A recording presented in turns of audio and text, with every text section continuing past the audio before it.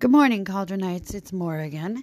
It's great to hear your voice. Well, it's great to have you press. Yeah, I don't know. Anyways, good morning. I'm doing this in the morning, obviously. So I just wanted to get some actual real information out there to you for this week. I know yesterday I had done an interview with my daughter for The Rabbit Hole.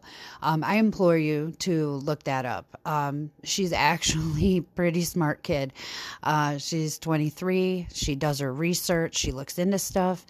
But yeah, check out The Rabbit Hole on Facebook. And then also check out The Rabbit Hole on Anchor, because she followed my lead and went ahead and started a podcast on Anchor. So she said she's going to start putting up more and more things.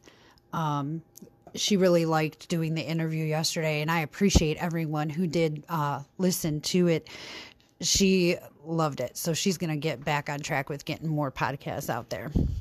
So today I decided that I was going to come up with, pardon me, I was going to come up with some Wheel of the Year information for you today, since that's where we left off last time. So the Wheel of the Year, the circle, it's used a lot in the craft. It's no different for the Wheel of the Year. It's a symbol showing the fluidity of time and used to mark the major holidays of the pagan calendar. These major pagan holidays are known as Sabbats, or Sabbats, however you want to pronounce it. As you can see, when you look at the Wheel of the Year, the top of the Wheel of the Year starts with Yule, celebrated on December 21st. It's a little bit different from the Christian calendar. The pagan year ends at Samhain and is celebrated on Halloween. These days, the Sabbats are called days of power. Your magical skills are increased on these days. We also celebrate full moons each day of the month and new moons. These are called Esbats. Each month's full moon has a name, and you may want to do rituals on those days, but they're great nights to make holy water and recharge your crystals and your stones. There's sometimes better than others during the month where your magical workings will be enhanced. Don't disregard those days. Make sure you're looking out for those days on the calendar. Learn the witch's calendar. Learn the symbols. Learn when the moon is, going to be in a great spot to do some great works, whether it's for good or whether it's for revenge. But of course, we implore you to only do good.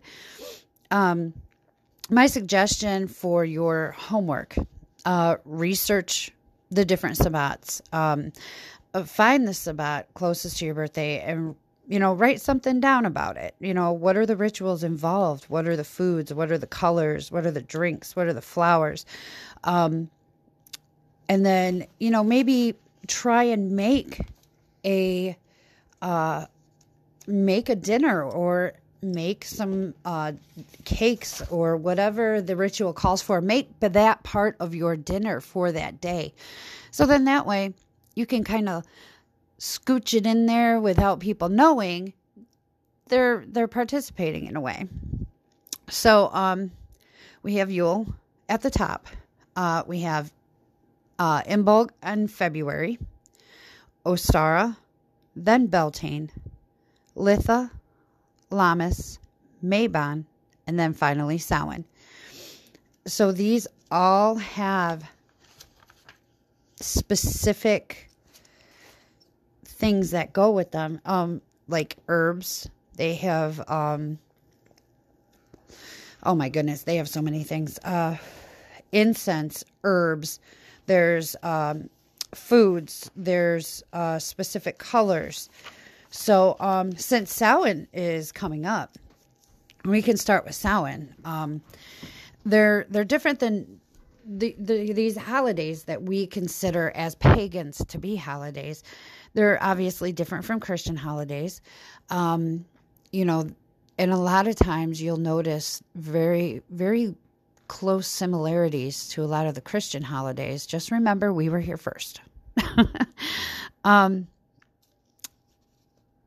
The relationship with the Sabbats are usually with sun deities, Esbats, which are usually days and nights set aside to do magical workings, as well as quarters of the year, which are known as fire festivals.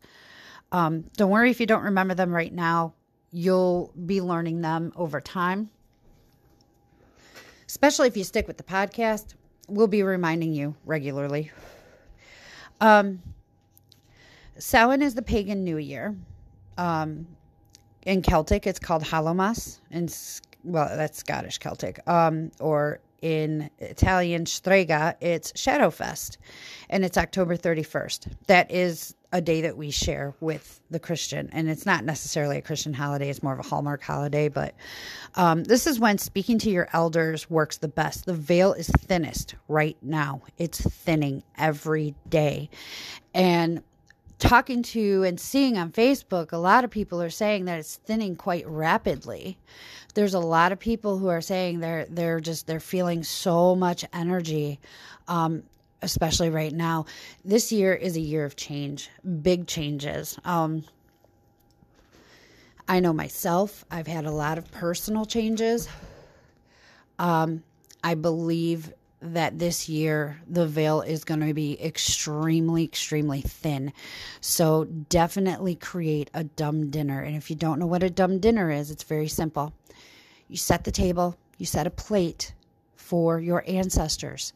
And if your family's welcoming to what you do, what you can do is just stand at your table at the beginning of dinner on Halloween and, invite your elders, invite your ancestors to come and sit with you and dine with you. And, that gives them an opportunity to speak to you, whether it's through a voice in your head. Maybe you hear it, maybe you'll see them. It'll just be a very different time this year, I believe. The veil between the living and the spirit world is at its thinnest. Celebrations to honor the dead are done at this ritual. You could do a dead dinner, what I talked about, or you could make a ritual dinner, set a place for the dead individual you wish to speak to, invite them to dinner, and talk to them. It's a great time to sit and talk with the deceased, the departed ancestors that you want to speak to. I usually begin preparing for this in September. Sometimes earlier if I can get stuff earlier, which is very hard to find unless I go on Amazon. So Amazon's a great resource for all year round. If you don't have a ton of money to spend right off the bat, then at least this way you can, buy stuff little bit at a time throughout the year. Now, I have a personal friend who has a store in Pennsylvania. It's on Facebook. You can look at everything she's got. Her name is Cybele, Cybele. And her stuff's amazing. Of course, we have some things at the broom closet, but whatever we don't have, Cybele definitely has it. She's fair priced, just like we are. Again, she's a personal friend, and she is so amazing. She ships fast, and she'll definitely work with you. But back to Samhain. Symbolism of Samhain, it's the third harvest, the dark mysteries, the rebirth through death. Symbols of Samhain are gourds, apples, black cats, jack-o'-lantern, and besoms. And we just recently here at the Broom Closet acquired besom making kits. So you want a kit to make your own besom, give me a holler at the Broom Closet, and I'll be more than happy to help you out with that. Herbs of Samhain are mugwort, allspice, broom, catnip, deadly nightshade, mandrake, oak leaves, sage, and straw. Important foods of Samhain are turnips, apples, gourds, nuts, mulled wines, beef, pork, and poultry. Now the incense, I don't know many people, I don't know. This mint is an incense, heliotrope is an incense, and nutmeg. I don't think I'd want to burn those because I don't think they'd smell very good. But I don't know. Maybe nutmeg or mint might smell good. I don't know what heliotrope is. I've never tried it. So if you are brave, please let me know how that goes. Colors of Samhain, they're black, orange, white, silver, and gold. And the stones of Samhain are all the black stones, preferably jet or obsidian. Let's see. Sacred gemstone is aquamarine. So you also, for traditional foods, I forgot to mention a couple. You have pears, pomegranates, all the grains, pumpkin pie, hazelnuts, corn, cranberry muffins and breads, ale, cider, and herbal teas, especially mugwort. And tofu can be substituted if you're vegetarian. I have had tofu before, and as long as it's cooked properly, it's not bad. I never thought I would like it. But there is our first Sabbath for the Wheel of the Year. I will talk about Yule on the next podcast for the Wheel of the Year, and we'll go through that so that you can be ready for Yule. But I hope you all have a great day. I'm excited to hear back from you. Please drop me a line. If there's anything that you want to hear about, drop me a line because I can always do another podcast. You guys have a great day. And remember, your word is your bond.